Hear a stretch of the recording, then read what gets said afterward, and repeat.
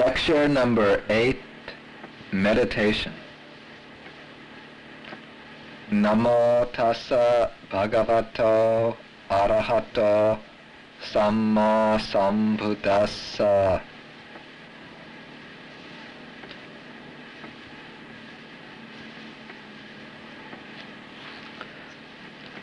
From our discussion of the Noble Eightfold Path, it can be seen that the core of the Buddha's way to liberation consists in the practice of meditation. It was by meditation that the Buddha reached enlightenment himself, and it is only by meditation that those who follow his teaching can generate in their own mind the wisdom needed to reach enlightenment. There are two main types of meditation taught by the Buddha. One is called the development of serenity, samatha bhavana. The other is called the development of insight, vipassana bhavana. The word translated as meditation is bhavana, which means literally bringing into being, that is development or cultivation. So the practice of serenity meditation, samatha bhavana, is actually the development of serenity, and the practice of vipassana bhavana, insight meditation, is the development of insight. The development of serenity aims specifically at developing samadhi, that is, a deep, concentrated state of mind in which the mind is unified, freed from discursive thoughts. This state of concentration brings inner serenity, inner calmness. But that state of serenity is not the ultimate value of this type of meditation in the Buddhist path. The real value of samadhi or concentration is to act as a basis for developing wisdom. As we saw in the last talk, the Eightfold Noble Path is divided into 3 stages: moral discipline, concentration, and wisdom. The root of all bondage and suffering is ignorance, lack of understanding things as they really are. The one factor that can cut off ignorance and issue directly in liberation is wisdom, or panya. But for wisdom to arise, the right conditions are needed. Wisdom can't arise in a mind that's scattered, disturbed by many stray thoughts, by distractions and desires. Wisdom can arise only in the concentrated mind, the mind that's been cleansed of all disturbing thoughts, the mind that's been brought to a sharp point of focus, clear and precise. And thus the practice of serenity meditation, samatha bhavana, aims at developing concentration as a foundation or basis for arousing wisdom, the wisdom which can cut off ignorance. The actual development of wisdom takes place through the other form of meditation, vipassana bhavana, insight meditation, the development of insight. Insight meditation aims at seeing, at gaining direct insight into the real nature of things. This insight is the essential key to liberation in the Buddha's path. And this form of meditation is the type which wipes out all the illusions, the delusions, the wrong mental conceptions which are created by ignorance and which keep us in bondage. It's the insight meditation which illuminates phenomena for us, just as they are, free from all distortions and projections.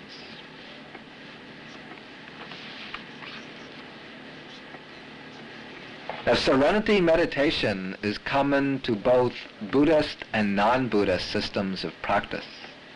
It was practiced in India long before the Buddha even appeared in the world. The states to which serenity meditation leads are the deep absorptions, the jhanas or the samadhis. And these are regarded as being very beautiful and lofty states of consciousness, very exalted attainments. However, from the Buddhist perspective, they are not essential to liberation. They are of value as providing a base for wisdom, but they're not indispensable. The Buddha mastered these stages of attainment when he was a bodhisattva before his own enlightenment. And though he reached the highest attainments of serenity, he found them inadequate. At best, they can serve as supports for developing wisdom, but in themselves they are no guarantee for the attainment of wisdom. For Buddhism, the real way to awakening lies in the practice of insight meditation. Insight meditation is the unique discovery of the Buddha, the crest jewel of his path to deliverance. Both serenity meditation and insight meditation are concerned with purifying the mind from defilements, from greed, hatred, and delusion, and the other unwholesome states that arise from them. But the two types of meditation purify the mind in different ways. They clear up the defilements at different levels, and they're directed also to, principally to different types of defilements.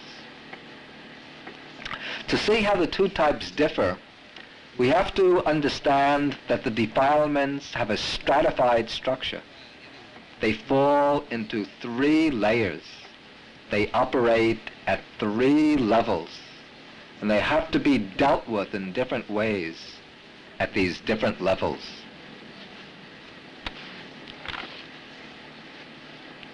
The subtlest layer of the defilements is called the layer of latent tendencies, the anusayas. At this level, the defilements simply lie dormant at the base of the mind. They don't appear in active form as volatile forces at work in the mind. They just lie quietly below the surface of consciousness. But when we encounter experiences that strike us as either agreeable or disagreeable, or when we evaluate things and relate them to ourselves, then the defilements can be aroused from this condition of latency. They can wake up and rise to the next level where they appear in active form. This active form of the defilements is called the stage of manifestation, pariyutthana. At this second level, the defilement becomes a formative influence on the thought process. It motivates our thoughts, our attitudes, and our emotions. Then, if the defilement gains still more power, if it reaches a point where we can no longer control it, then it reaches the third level, where it spills out in the form of some unwholesome action, some unwholesome deed of body or speech. This third level is called the stage of transgression, vitikama. To give an example, we might be walking down the street, very calm and very happy. There's no trace at all of anger in our mind. Then suddenly we might meet somebody who displeases us, so we had some past quarrels with. When we see him, just when we get the impression of his face and body, then there might arise some impression of anger. And so the defilement of anger now comes to the surface. We become angry. As we get closer to him, we can no longer control our mind. And so we burst out in some angry outburst. We speak to him in a nasty and offensive way. In this occurrence, we could see all 3 levels of the defilements at work. When we're walking down the street, very calm and happy, there's no anger at all present in the mind. But anger is still dormant in the consciousness as an anusaya, a latent tendency. When we get the impression of that antagonistic person, and then when we become angry in mind, then the latent tendency has risen up to the surface. Anger has reached the level of manifestation. Then when we can no longer control the anger and we break out in harsh speech, then the anger is moved from the level of manifestation to the level of transgression. It's motivated an unwholesome verbal deed. Now, the 3 steps of the Buddhist path are designed to counteract the defilements at these 3 different levels. The first step, sila, moral discipline, prevents the defilements from reaching the stage of transgression. When we take the precepts, we put a check on our actions of body and speech to ensure that they don't fall into the grip of the defilements, so they don't become a means of expressing greed, hatred, delusion, or their offshoots. But even when we're following the precepts carefully, the mind can still be overrun by the defilements occurring in a purely mental form, operating at the stage of manifestation, governing our thoughts, our emotions, and attitudes. To overcome the defilements at this level, we have to develop concentration, samadhi. When the mind becomes focused and concentrated in a wholesome way, then the active form of the defilements is checked. The defilements subside from the surface of the mind, pushed out by the force, the pure concentration. However, even though the defilements do not appear, still they will remain below at the level of latency, as potentialities able to spring up again in the future if they meet suitable conditions. Therefore, the work of concentration is not enough. It's not sufficient. What is necessary is to eliminate the defilements entirely, right down to the roots, right down to the level of latency. This is the work of wisdom, panya, developed by the practice of insight meditation. When insight is developed, when it reaches its highest point, then it issues in the wisdom of enlightenment. And this wisdom of enlightenment cuts off the defilements right at their source, at the bottom of the mind. Thus, the difference between serenity meditation and insight meditation can be understood in terms of the way they purify the mind. Serenity meditation purifies the mind from the defilements in their active form. It removes them from the level of manifestation. And it does this by suppressing the defilements. And here we have to say that the word suppression in Pali Vikambana shouldn't be confused with repression. Repression is an unconscious mechanism by which the thoughts and emotions are pushed out of awareness, usually with fear and aversion, and they still continue to operate below the surface in subliminal forms. But suppression is a conscious process, a process by which we mindfully still the activity of the unwholesome states. We deliberately remove them from the surface with full awareness of what is taking place. And so in serenity meditation, we suppress the defilements, we remove them from the surface of the consciousness.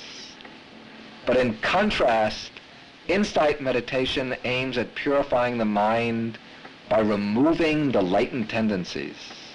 And it does this by cutting them off at the level of the root by means of wisdom.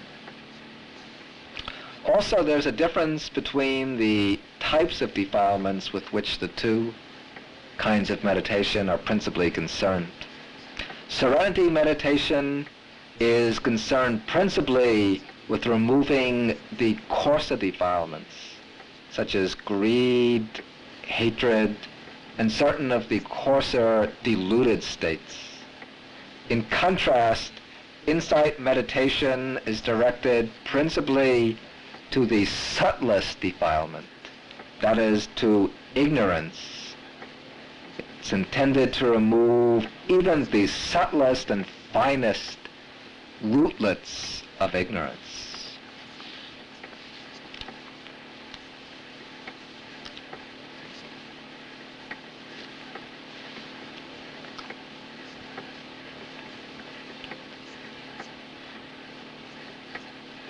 Now, there are two basic approaches to the systematic development of meditation. In both of these, the essential place belongs to the practice of insight meditation. The two approaches differ in the way they utilize concentration as the basis for insight.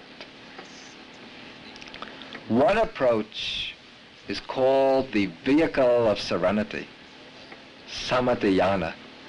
In this approach, we develop serenity to a very deep level, to a level of deep concentration, until the mind enters samadhi on a single object.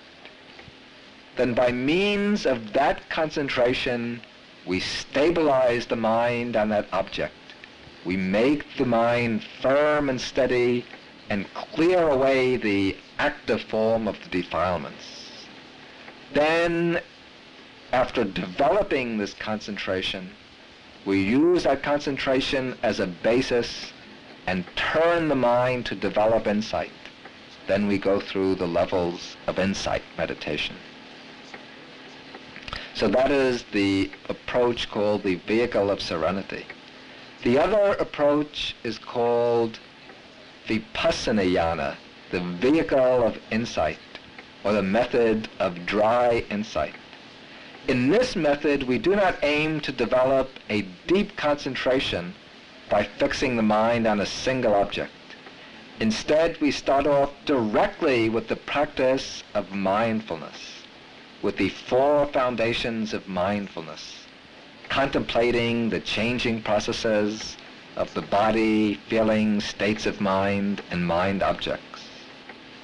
But as we cultivate mindfulness, as we go on contemplating the changing process, we also develop an accompanying kind of concentration.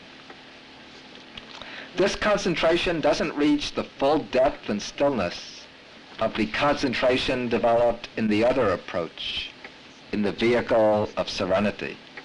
This is a fluid, mobile kind of concentration, which runs alongside the development of insight. It's called momentary concentration. But it's not called this because it lasts only for one moment and then disappears, but rather because it flows along from moment to moment in the changing process of awareness.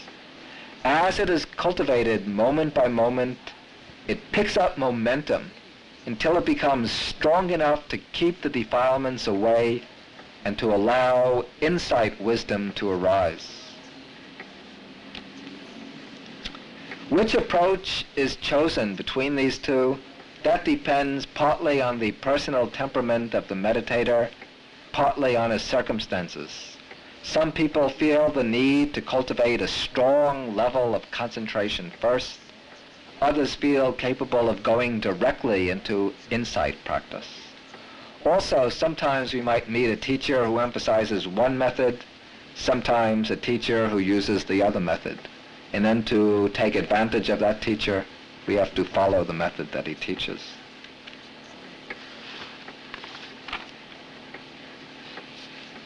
Now we'll explain both forms of meditation briefly and then give some practical instructions. First, however, we should say a few words about the preliminaries to meditation.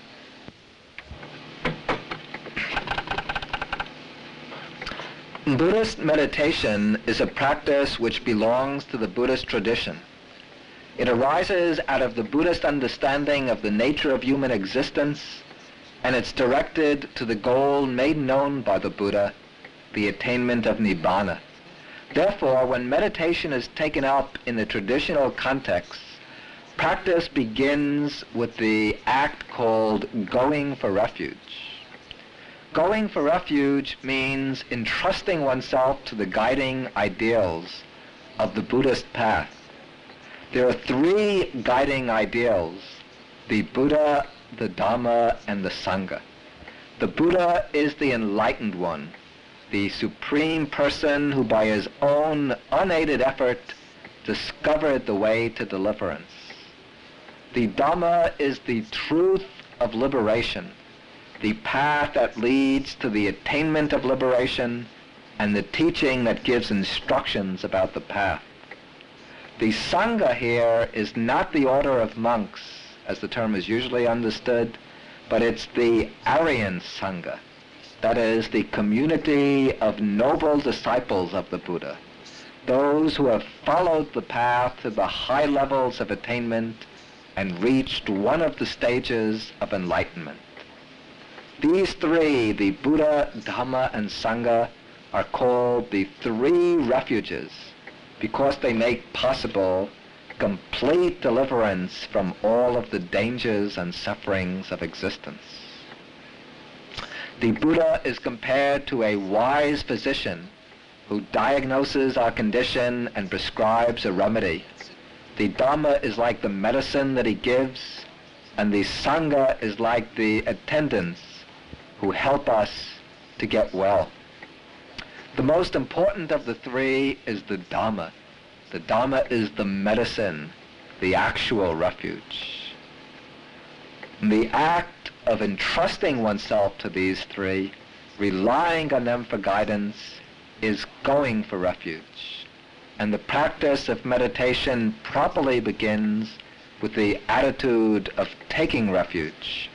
This is expressed through the standard formula in Pali: Buddhang saranang gacchami, Dhammang saranang gacchami, Sanghang saranang gacchami, Dutiyampi Buddhang saranang gacchami, Dutiyampi Dhammang saranang gacchami, Dutiyampi Sanghang saranang gacchami, Tatiyampi Buddhang saranang gacchami, Tatiyampi Dhammang saranang gacchami, Tatiyampi Sanghang saranang gacchami.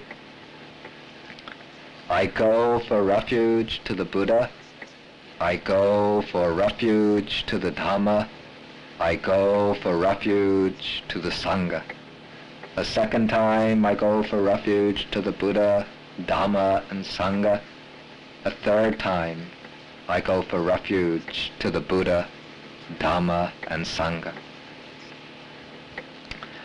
The next preliminary after going for refuge is taking the precepts, pledging to observe morally pure conduct. Moral discipline, sila, is needed primarily to hold in check the coarser expressions of the defilements, to prevent the defilements from motivating unethical action of body and speech. When we practice meditation, we're trying to purify the mind. And in order to clear the mind of the defilements, it's necessary to prevent the defilements from breaking out into unwholesome acts of body and speech. If we give way to the defilements and act with them as our motives, this will only involve us in a crossfire of aims. On the one hand, in meditation, we're aiming to purify the mind of the defilements. On the other hand, in our daily conduct, we're living under the sway of the defilements. And if we get caught in this crossfire, this will just frustrate our attempts to gain calm and insight, and it will destroy our efforts at concentration.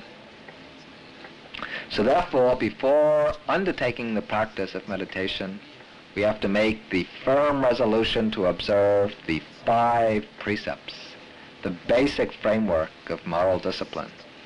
That is, first, to abstain from taking life, from destroying life. Second, to abstain from taking what is not given, from stealing. Third, to abstain from unwholesome forms of sexual misconduct. That is, for lay people, from adultery, seduction, forced relations, promiscuous, meaningless relations, and so on. Fourth, to abstain from false speech or lying. And fifth, to abstain from taking intoxicants, liquors, drugs, and so on, which cause unclarity of mind. Sometimes during periods of intensive retreat, intensive meditation practice, lay meditators take up temporarily a more austere ethical code. This includes observing celibacy, brahmacharya, for the period of the retreat, not eating after midday, that is, taking the main meal before midday and not eating any solids after that, avoiding entertainments and personal adornments, and avoiding sleeping on a high bed, instead sleeping on the floor, in a sleeping bag, on a mattress on the floor. These activities themselves are not immoral, but to indulge in them causes distractions of the mind, which disrupt the work of meditation and drain energy that can be used more profitably to develop the mind during that precious period of the meditation retreat. And therefore, to strengthen their practice, lay meditators frequently observe these additional precepts. Okay, now we can discuss first the development of samadhi, concentration, by means of the practice of serenity meditation.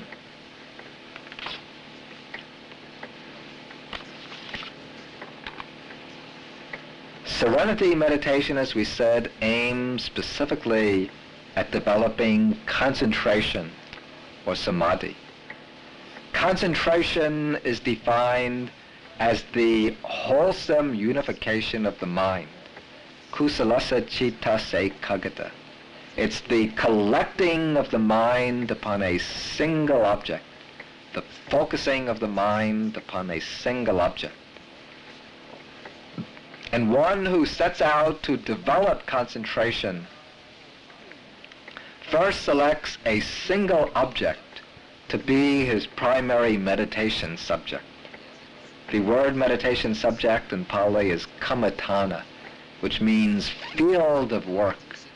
That's the field where he's doing his spiritual work, the meditation subject. And the texts mention a variety of possible objects. Later tradition enumerates these as 40. We don't have to explain all 40 of them, but they include, for example, what are called the kasinas, that is, circular discs that represent the primary elements, earth, water, fire, and air, or discs, colored discs, representing the primary colors. Also among the meditation subjects are the parts of the body, the 3 refuge objects, the Buddha, Dhamma, and Sangha, the meditation on the in and out breathing, the divine abodes of loving kindness, compassion, and so on. Altogether 40 subjects. Out of these, the meditator will choose a single object, or if he has a teacher, his teacher will assign him a single object. And then when he begins his work, the meditator will try to focus his mind upon the single object, excluding all sensory impressions, all discursive thoughts, all the other countless mental distractions. Whatever arises, whatever comes up, he just lets it go and brings the mind back again and again to his basic meditation object. For example, if he's meditating on the breathing, then he'll bring the mind back to the touch sensation of the breath as it moves in and out. Whatever thoughts come up, he just notes them briefly and lets them go, bringing the mind back over and over to the same focal point, the touch sensation of the breath. Now, as meditation progresses, various impediments can come up. When they come up, they obstruct his efforts. They prevent him from reaching deep concentration. The Buddha has gained a thorough familiarity with these impediments, and he's classified them into a set called the 5 hindrances, the Pancha Nivarana. The 5 hindrances are sensual desire, ill will, dullness and drowsiness, restlessness and worry, and doubt. The first hindrance is sensual desire. Sensual desire is the yearning and craving for the objects of the senses, for agreeable and delightful sights, sounds, smells, tastes, touches, as well as for the thoughts and images based on these. When these kinds of thoughts come up, then the hindrance of sensual desire has arisen. The second hindrance, ill will, includes all negative mental states: hatred, aversion, anger, hostility, discontent, depression, and so on. Sometimes ill will might be directed to people, sometimes to things, sometimes to situations. It takes many forms. The third hindrance is a compound dullness and drowsiness. Dullness is mental inertia, rigidity and stiffness of mind. Drowsiness is sleepiness, lethargy, indolence, and so on. These two are combined as dullness and drowsiness. The fourth hindrance is restlessness and worry. Restlessness is the excited and agitated state of mind. Worry is the nagging sense of remorse and regret over things that we've done mistakenly in the past, over problems lurking ahead in the future. Then the fifth hindrance is doubt. This doesn't mean questions about the doctrine and discipline, but rather it's a kind of persistent uncertainty about the Buddha and his teaching, the inability to make up one's mind to follow the path, the inability to accept the Buddha as one's teacher, the Dhamma as one's teaching, the inability to commit oneself to the practice. These 5 hindrances, when they come up in the mind, prevent the deepening of calm and concentration. Therefore, the Buddha calls them hindrances. And in a very interesting simile, the Buddha compares each of these 5 hindrances to a particular impurity of water which prevents a person from seeing his reflection. If a person wants to see his reflection in a pool of water, the water has to be clear, without any impurities. Now, sense desire is like water having many different colored paints on its surface. Sense pleasures seem beautiful and attractive, like brightly colored dyes. But if the surface of the water is colored with beautiful colored paint, you can see your reflection, just as you can gain concentration or insight if the mind is obsessed by sense desires. Ill will, that is like boiling water, water with bubbles rushing up to the surface and breaking moment by moment. If you try to see your reflection in boiling water, you won't succeed. Similarly, when the mind is boiling over with hatred, with anger and ill will, then you can gain calm and concentration. Then sloth and torpor are like water that's overgrown with moss. The moss is the symbol of stagnation, of sliminess. And the moss prevents you from seeing your own reflection. And so sloth and torpor, or dullness and drowsiness, indicate a stagnant state of mind. A mind which is inert and rigid, and can't move, can't allow calm and insight. Restlessness and worry, These are like the surface of water that's been churned up by strong winds, which break it into waves and riplets. When restlessness and worry pass through the mind, then they disturb the thought process. They cause many rippling thoughts that prevent calm and insight.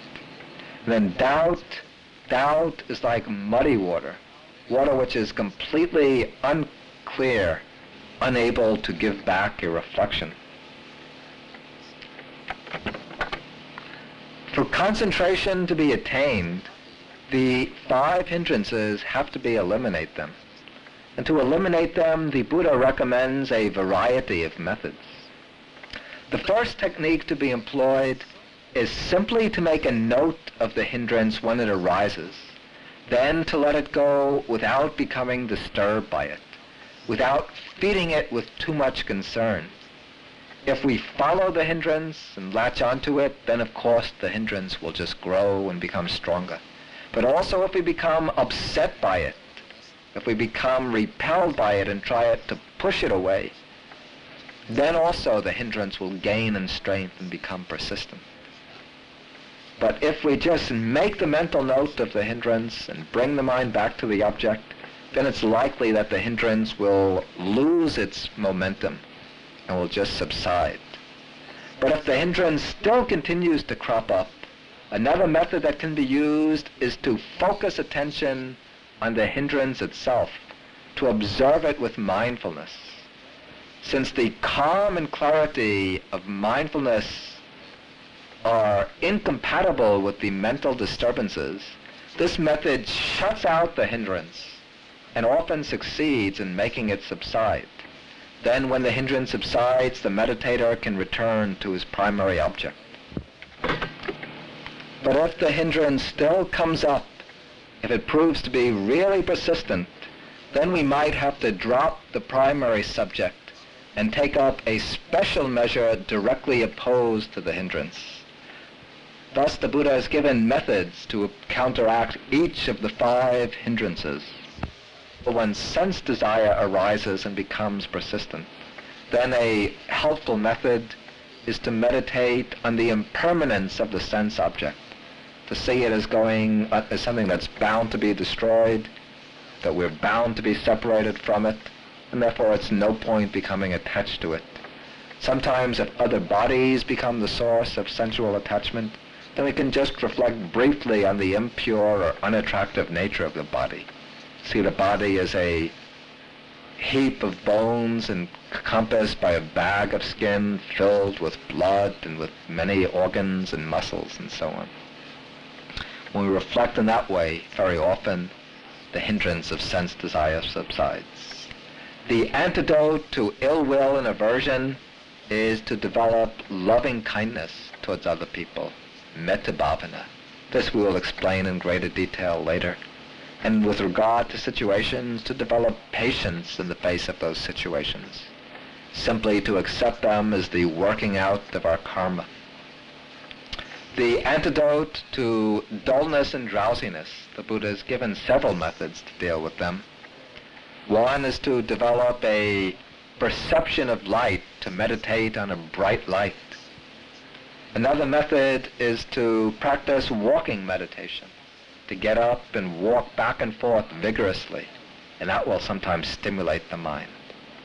Sometimes even washing the face or going out into the cold air is helpful. Any of these methods can help dispel dullness and drowsiness. To get rid of restlessness and worry, the helpful method is to practice mindfulness of breathing, to narrow down the attention and focus on a single, very simple object, which will calm down the restless waves of thought.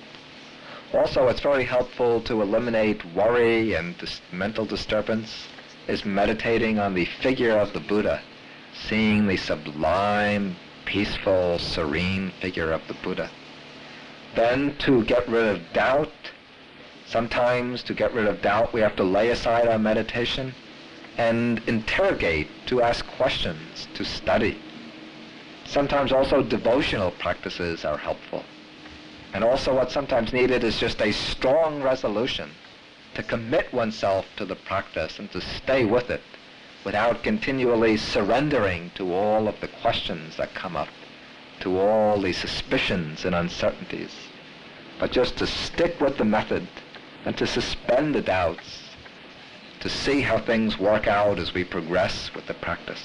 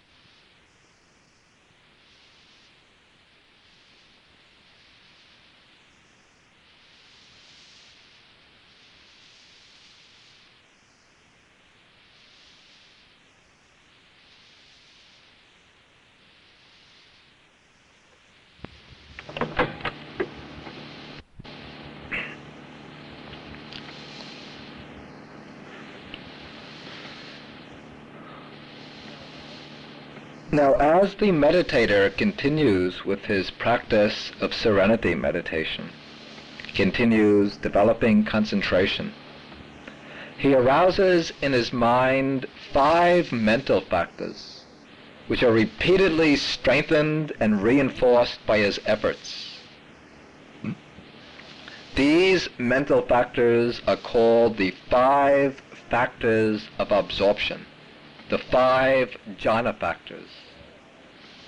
They are initial application, sustained application, rapture, happiness, and one-pointedness. Initial application, vitakka, is the mental factor of applying the mind to the object. It is said to have the function of lifting the mind up and directing it to the object. It makes the mind strike again and again at the object. The second factor, sustained application, is the continuation of that. It's the factor of continued pressure on the object. This factor keeps the mind occupied with the object, examining it, applying the mind again and again to the object, keeping the mind anchored on the object. The difference between initial application and sustained application is illustrated in the text in this way. Initial application is like the striking of a bell. Sustained application is like the reverberation of the bell. Or initial application is like a bird striking its wings to go up into the air. Sustained application is like the bird continuing in flight. Initial application is gross. Sustained application is subtle. Initial application brings the mind to the object. Sustained application fixes the mind on the object. Then the third factor is rapture, or piti. This is pleasurable interest in the object. Interest which can range all the way from a momentary thrill of delight with the practice of meditation, all the ways up to overwhelming ecstasy, where the body and mind are flooded with rapture, with ecstasy. Then the fourth factor of absorption is happiness or bliss, sukha. Happiness is the pleasant feeling that accompanies the practice. It's something that's somewhat different from rapture. Happiness is a feeling, whereas rapture is a full state of mind. And happiness begins as a new kind of pleasure, pleasure which is purer and more peaceful than sense pleasure. And then as it's developed, it rises up to the height of bliss, to very pure, tranquil bliss. Then the fifth jhana factor is one-pointedness of mind. That is concentration, the focusing of the mind on the object without distraction. Now these 5 jhana factors, as they're nurtured through the work of concentration, they counteract the 5 hindrances. The 5 jhana factors and the 5 hindrances are aligned with each other in a one-to-one relationship, so that each jhana factor opposes and shuts out one hindrance. Thus one-pointedness of mind counteracts sensual desire. Rapture overcomes ill will. Initial application shuts out dullness and drowsiness. Happiness or bliss overcomes restlessness and worry. And sustained application puts away doubt. So as these 5 factors emerge in the mind, they bring about a gradual purification of the mind from the hindrances. And when the 5 hindrances are fully suppressed, fully excluded, then the mind enters into a state called access concentration, upachara samadhi. The word upachara means suburb. So the mind in this state is now in the suburb or neighborhood of concentration. It's approaching the royal city of deep samadhi. The hindrances have been conquered, vanquished, but concentration is not yet fully matured. The texts compare access concentration to a baby or a child that's beginning to walk. He gets up, he walks a few steps, then he falls down again. But the meditator continues with his practice, continues to fix the mind on the object, striking at it again and again.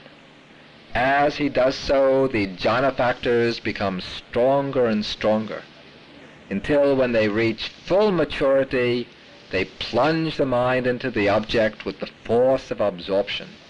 This is called uppana samadhi, absorption concentration, full concentration, so that the mind becomes fixed upon the object without any wavering, without any vacillation or shaking. Now the mind is like a man who can get up from his seat and walk as long as he wants without falling down. The first level of full absorption is called the first jhana. The word jhana has no real adequate equivalent in English.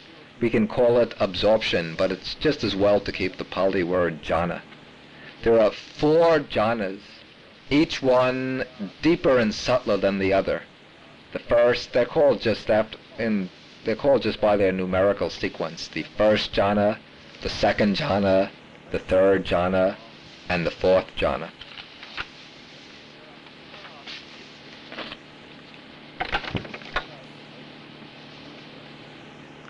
Each of the 4 jhanas is defined or constituted by a certain set of factors, which are the jhana factors. The first jhana has 5 factors, the 5 already mentioned: initial application, sustained application, rapture, happiness, and one-pointedness. In the second jhana, initial application and sustained application are eliminated, and so there are 3 factors: rapture, happiness, and one-pointedness. In the third jhana, rapture is eliminated, and so there's 2 factors: happiness and one-pointedness. Then in the fourth jhana, happiness or pleasant feeling subsides and it's replaced by a different kind of feeling. It's called equanimous feeling, or the feeling of equanimity. So that jhana has 2 factors: the neutral feeling or the feeling of equanimity, and again one-pointedness of mind. Now, after attaining the first jhana, the meditator doesn't proceed right away to the next stage. First, he has to repeatedly enter the first jhana. He has to become thoroughly familiar with it, skillful in attaining it, and gain mastery over it.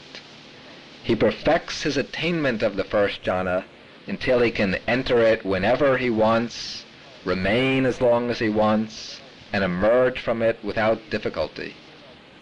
Now, when he masters the first jhana, he then begins to see that there are certain defects with this jhana. It's not completely subtle, not fully peaceful. It's still a little coarse and rough because it's disturbed by initial application and sustained application. And then the meditator aspires to reach a deeper level of absorption, the second jhana. So he makes an effort to develop stronger concentration, and when his faculties mature, then he enters the second jhana.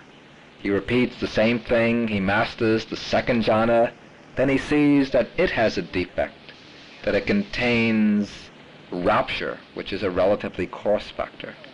And he knows of a state beyond this, the third jhana, which is more peaceful and sublime. So he undertakes the practice for that. When his faculties mature, then he enters the third jhana. Again he masters it, he sees that it's defective and that it contains happiness or pleasant feeling, which is a coarse feeling compared to pure equanimity.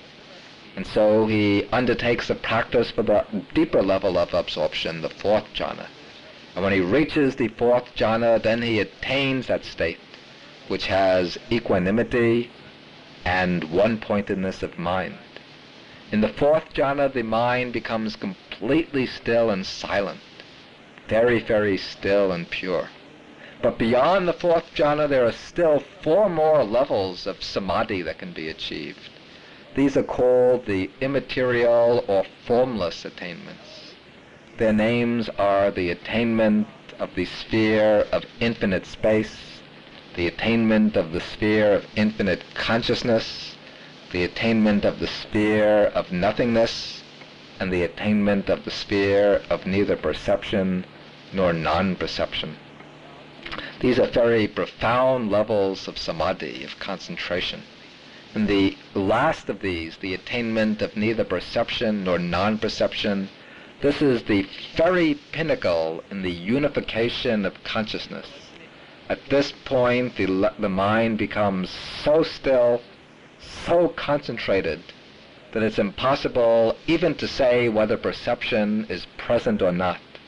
This is the peak in the development of concentration. Now, in all these states of samadhi, the 4 jhanas and the 4 formless attainments, the defilements are completely suppressed. However, the defilements are not eliminated. They're still present at the bottom of the mind in the form of latent tendencies. They're still lying dormant. And the reason that they're still lying dormant is because the fundamental root of all defilements is still present. This fundamental root is ignorance, the darkness of ignorance which covers over the true nature of phenomena. Therefore, in order to get free from the latent tendencies, one has to eliminate their support. One has to eliminate ignorance. And there is only one thing that can eliminate ignorance. Its direct opposite, panya or wisdom, the knowledge and vision of things as they really are. Therefore, after passing through the stages of jhana, the yogi has to emerge from absorption. But now that he's entered and passed through the jhanas, his mind has become very clear and pure, bright and luminous, very soft and malleable. So having emerged from jhana, his faculties are fit and proper for developing vipassana, for practicing insight meditation. That is the procedure for one following the vehicle of serenity, to develop deep samadhi first to any level, either access, concentration, or to one of the jhanas, then go on to develop vipassana. One who follows the vehicle of insight, or the dry insight method, goes directly into contemplating the factors of mind and body without developing deep samadhi. But whatever approach he follows, the vehicle of serenity or the vehicle of insight, to develop insight, the yogi has to cultivate the 4 foundations of mindfulness. The mindful contemplation of the body, of the feelings, of states of mind, and of dhammas, the mind factors and mind objects. As he practices the 4 foundations of mindfulness, the field of experience becomes immediately accessible to him in very fine, detailed, microscopic focus. The aim of developing wisdom is to understand the actual nature of experience, to understand the nature of experience as it unfolds at the successive moments of experience. In the text, wisdom is defined as the knowledge which penetrates the true nature of dhammas, the true nature of phenomena. And it has the function of dispelling the darkness of ignorance, which covers up the true nature of things. The phenomena which have to be known and penetrated, these are the states that constitute our own experience. Therefore, the attention of the meditator in the practice of insight meditation, his attention has to be bent back upon his own experience. He has to turn his attention back upon the experience in order to understand the fundamental nature of the experiential process. At the first level, the meditator has to see his experience in terms of its constituting elements. This is the analytical side to the cultivation of wisdom, to see the experience as a compounded process made up of many components. The root form of ignorance is the idea of a self, the false identification of oneself as a subsistent ego entity. And what causes this illusion to arise is the tendency to grasp things as solid wholes, to see them as monolithic unities, rather than to see the complex nature of things, to see the interwoven, intertwining nature of things. To correct this error, this illusion, the experience has to be broken down into its components. And that means to break it down into the 5 aggregates. When we look at the experience just as it is, we see many elements fused together, functioning in unison. First, there's the material form, the body, the sense organs, the sense objects.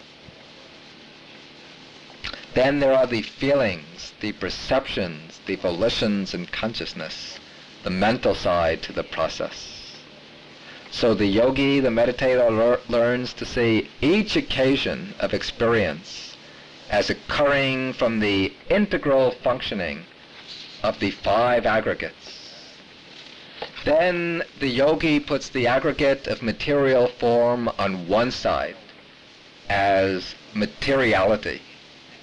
On the other side, he puts the 4 mental aggregates, which he classifies as mentality. And so he then sees the experience as occurring through the unified flow of these 2 streams of events, the stream of mental events, or the stream of material events, and the stream of mental events. And he sees them as constituted entirely by these 2 streams, without any self underlying them, without any permanent subject supporting and upholding them. Then he sees that these 2 streams of events are just conditionally arisen phenomena. They have no being in themselves, no power of independent existence, but they occur in dependence on specific conditions and cannot occur in the absence of those conditions. It is at the next stage that the practice of vipassana actually begins. Vipassana is to see the true nature of phenomena, and this means to see the 5 aggregates in terms of the universal, all-pervading characteristics, the 3 characteristics of anicca, dukkha, anatta, that is, impermanence, unsatisfactoriness, and selflessness. And so the meditator investigates each of the aggregates in turn, learning to discover the 3 characteristics. He looks at the material form of the body. He sees that all bodily states are impermanent in the sense that they are subject to destruction. They arise, subsist momentarily, and pass away. He applies the same to the 4 mental aggregates. The feelings, perceptions, the mental formations and consciousness are all impermanent. They arise, break up, and pass away. Then all the 5 aggregates are dukkha, subject to unsatisfactoriness, in the sense that they can't provide any permanent basis for security. They're unreliable, subject to the afflictions of aging and death. And again, they're all selfless, without any ego, without any intrinsic core of substance, just momentary happenings, without any self at their base. So having examined his experience in terms of the 3 characteristics, To sharpen his insight, the meditator begins contemplating the rise and fall of these phenomena. He watches the material form of the body, the states of feeling, the perceptions, the mental formations and consciousness arise and fall away, arise and fall away. And as he contemplates the rise and fall, the three characteristics become clearer, more evident, more pronounced. Then, to deepen his insight, the yogi drops his attention to the arising phase and focuses exclusively on the last stage in the process, the stage of breaking up, of dissolution. When he does so, he sees that all the formations of existence are subject to destruction. They all break up and dissolve immediately after they arise. This insight into dissolution leads to the realization that no security can be found in conditioned existence. Nothing in the world can be relied on. Nothing can be held to for protection and shelter. As he sees the insecurity of all the things in the world, then his insight into the unsatisfactory nature of existence matures. His mind begins to turn away from all the things in the world. Now there arises a strong desire for emancipation, and that desire leads to a deepening of the power of insight. The mind penetrates to deeper levels of understanding until it reaches a stage of profound equanimity, where the yogi looks upon all conditioned states as impermanent, suffering, and without a self, but he has no fear, no disgust, no sorrow. He has complete equanimity as he's watching the process. This stage marks the highest level in the development of insight. What lies beyond this is the stage of the supramundane paths and fruits. As the meditator goes on contemplating,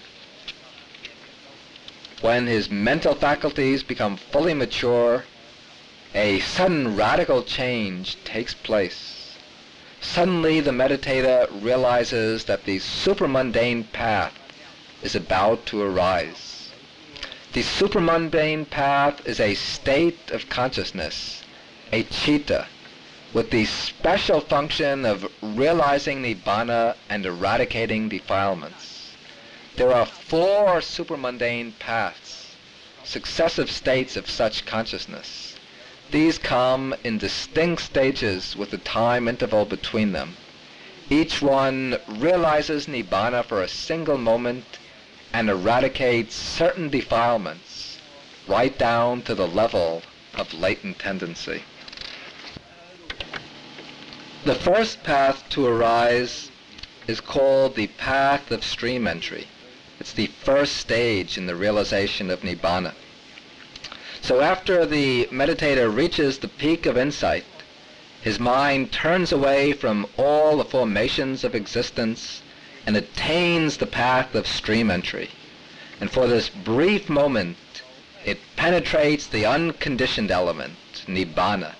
It leaves behind all conditioned states and directly perceives, directly realizes the deathless states, the deathless state. And simultaneously with the realization of nibbana, 3 defilements get cut off right down to the level of the latent tendencies. The defilements that keep beings bound to samsara are called fetters, samyojana. They're called fetters because they keep beings chained to the wheel of birth and death. There are 10 such fetters which are eradicated in different stages by the 4 paths. The first path, the path of stream entry, eradicates the first 3 fetters. That is the fetter of personality view, the view of a truly existing self which can be identified with the 5 aggregates. The second fetter is doubt, perplexity, and the third is clinging to rules and rituals. And as soon as the mind enters the path of stream entry and sees nibbana, these 3 fetters are all broken simultaneously at once. Now the moment of the path is immediately followed by a few moments of another type of consciousness, which also experiences Nibbana. This type of consciousness is called fruition. Each path has its corresponding fruition, coming immediately after itself, and the fruit has the same name as the path. Thus the first fruition is called the fruit of stream entry. It's a sequence of a few moments of consciousness which experience or enjoy the results of the path. They experience the bliss and peace of Nibbana right after the defilements have been eradicated by the path. We can understand the relation of the path and the fruit in this way. Suppose there's a man who's bound by chains. Suddenly he exerts all of his energy and he breaks the chains.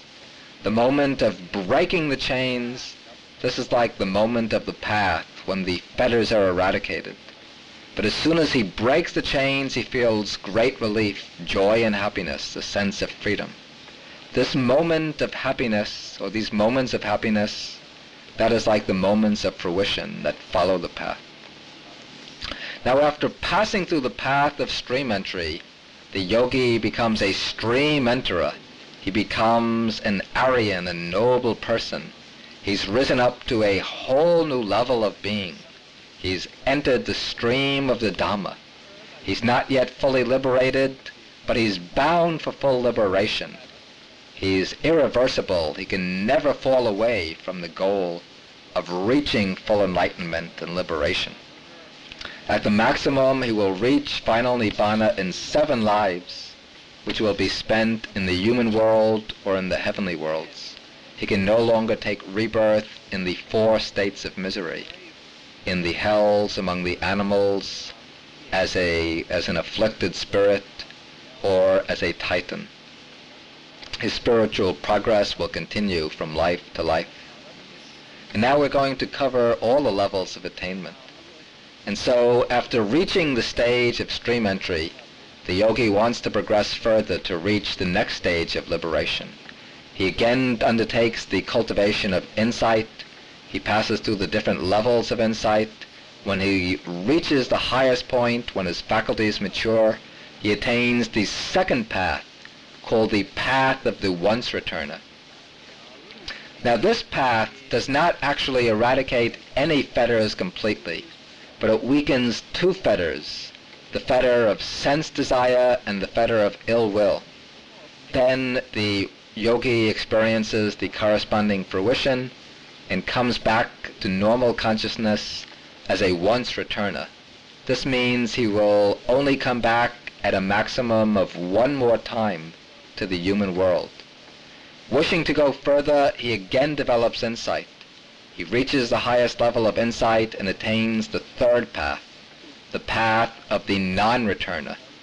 This path eradicates the 2 fetters that were previously weakened, the fetter of sensual desire and the fetter of ill will. The yogi passes through the fruit, and he emerges a non-returner, an anagami. This means he will never again return to the human world or to any heavenly world in the sense sphere. If he doesn't reach full deliverance in this life, he will take rebirth in a special heavenly plane called the pure abodes, and there he will reach final deliverance. But now the yogi wants to reach the final goal in this life, and so he begins to develop insight. He goes up the ladder of insight realization, and at the peak he reaches the 4th path, the path of arhatship. With this path he eradicates the 5 remaining fetters. That is, the desire for existence in the realms of fine material form, and in the immaterial forms, that's the 6th and 7th fetters. He eradicates conceit, which here means not the coarse conceit of pride, but the subtle conceit of an existing I.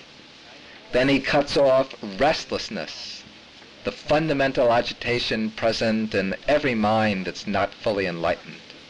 And at last he eradicates ignorance, the most basic fetter. Following the path, he experiences the fruit of arhatship, and then he emerges as an arhat, an accomplished one, someone who's completed his training and lives in the experience of Nibbana. As an arhat, he's no more tied to the round of becoming, but he abides in peace through the rest of his days, and with his passing away, he attains the final goal, the Nibbana element, without residue remaining. And that is the consummation, the end of the path. Now we will conclude this talk with some practical instructions on meditation. Probably the most fundamental method of meditation taught in the Buddhist tradition is anapanasati, the mindfulness of breathing. This method is often taught to beginners, but it can also lead to all of the higher stages of the path, both in serenity and insight. It can even lead up to full enlightenment. In fact, it was the mindfulness of breathing meditation that was used by the Buddha on the night of his enlightenment. We can begin our explanation by saying some words about the right sitting position. Throughout the Buddhist tradition, meditation is practiced generally in the cross-legged posture, sitting on the floor. And even though this might cause some pain and discomfort at the beginning, it's advisable for those who are physically capable of it to try to use this method. It will probably take some time to get accustomed to it, but it will be worth the effort since it will be most valuable in the long run. It gives a firmness and stability that's difficult to achieve when sitting in a chair. And to give some support to the body, to the bottom especially, it's good to use a cushion that's not too soft and about 3 or 4 inches high. If you don't have a cushion, then you can use a set of folded blankets. You might also put a soft rug or blanket underneath the knees to prevent the knees from getting pained during the course of sitting. And when sitting on the floor, it's not necessary to take the full lotus posture. In fact, this should be avoided except by those who are already able to sit in that position for long periods. It's better to learn to sit in a fairly comfortable position than to sit in excruciating pain from the start. So instead of the full lotus, you could sit in the half lotus position, that is, with one foot resting on the opposite thigh. Or else you could take the quarter lotus position, where you have one lower leg lying on top of the other. And if that's too difficult to manage, you can try the lion posture, where you have the 2 lower legs lying alongside each other on the ground. The legs do not cross at all. But if you can't manage with any of these positions, then you can sit on a straight back chair, sitting straight up with the feet on the ground. And whatever position is used, it's most important to hold the upper part of the body erect. The back should be straight, but without strain or tension. If the body is too slack, then drowsiness will come. But if it's too rigid, that will result in agitation and tension. Here, the best way is the middle way, erect yet relaxed, not too tight, not too loose.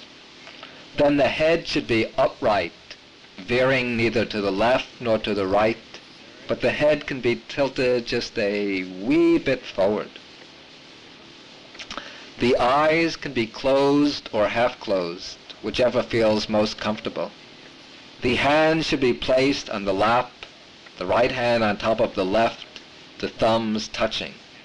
The mouth should be closed, and all breathing should take place through the nose.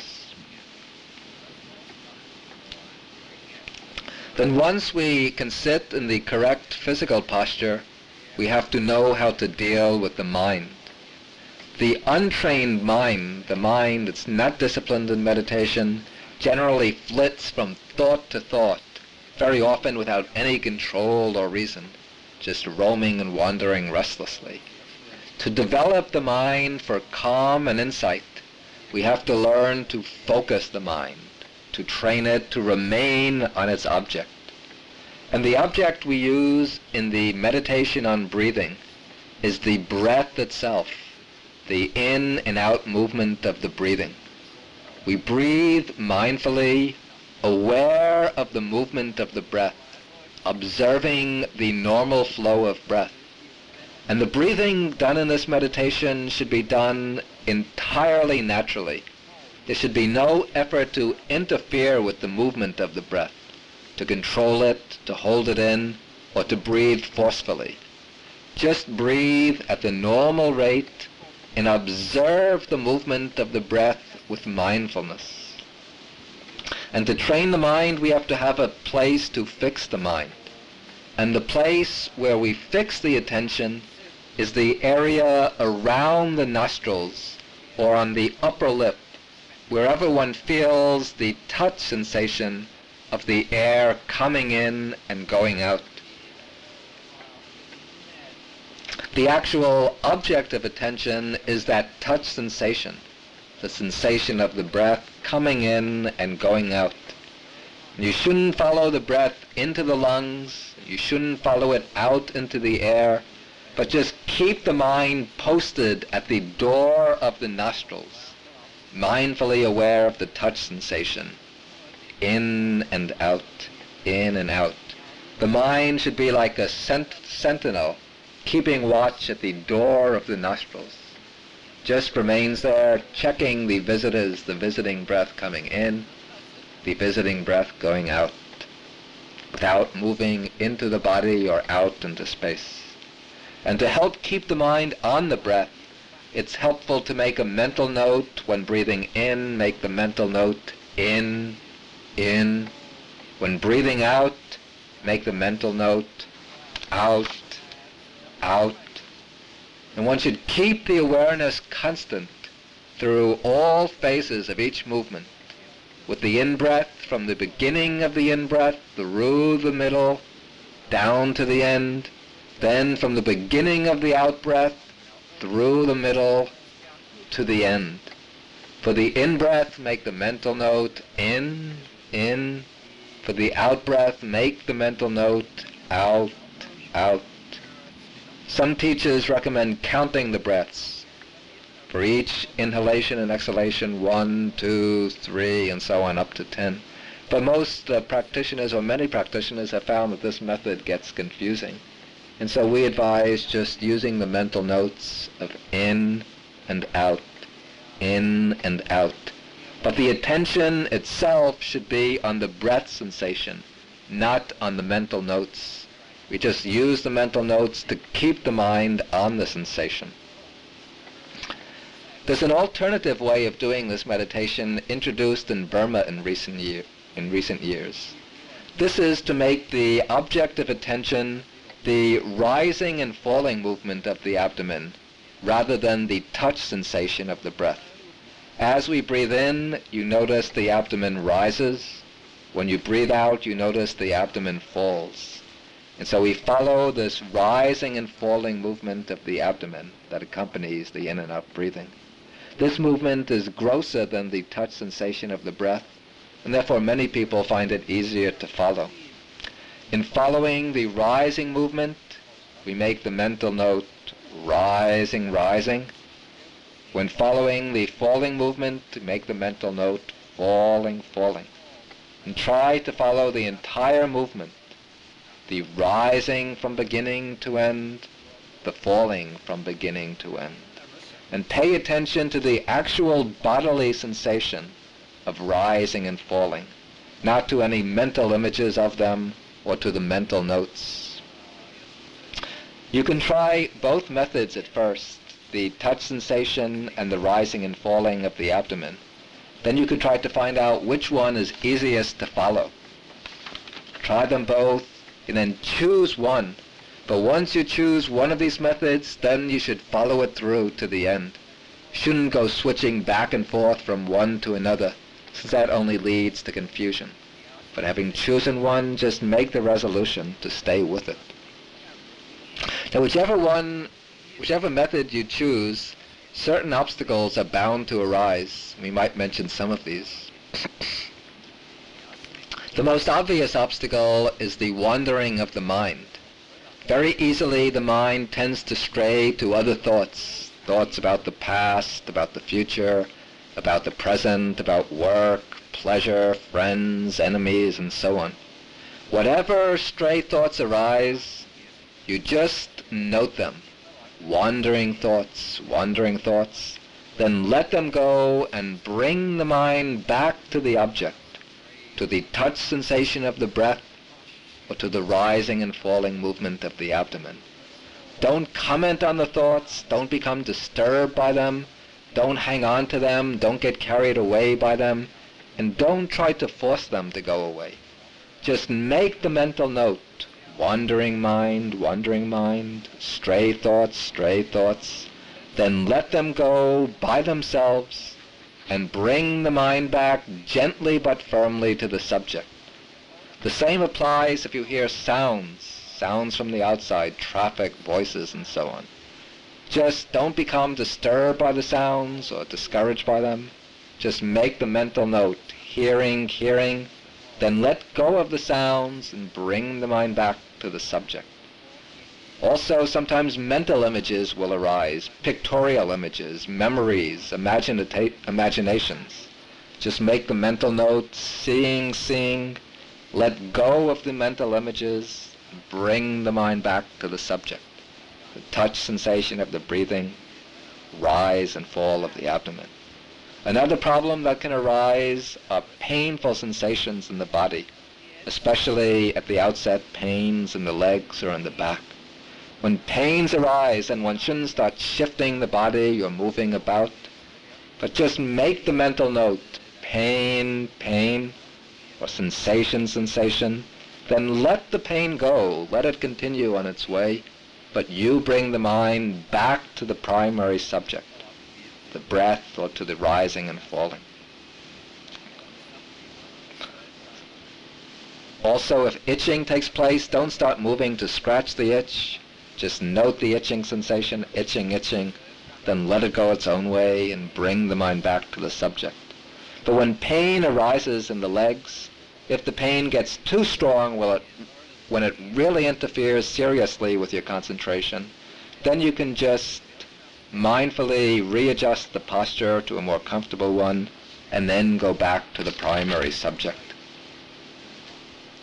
The meditation on breathing can be extended either into the level of deep serenity, or else it can be made a foundation for the practice of vipassana, for insight meditation, depending on the mode. But here we don't have to describe these advanced details. At the outset, it's just important to develop this fundamental mindfulness, observing the in and out movement of the breath, or the rising and falling of the abdomen. There are many other subjects of meditation, but time only allows us to mention this one method here as a foundation for practice.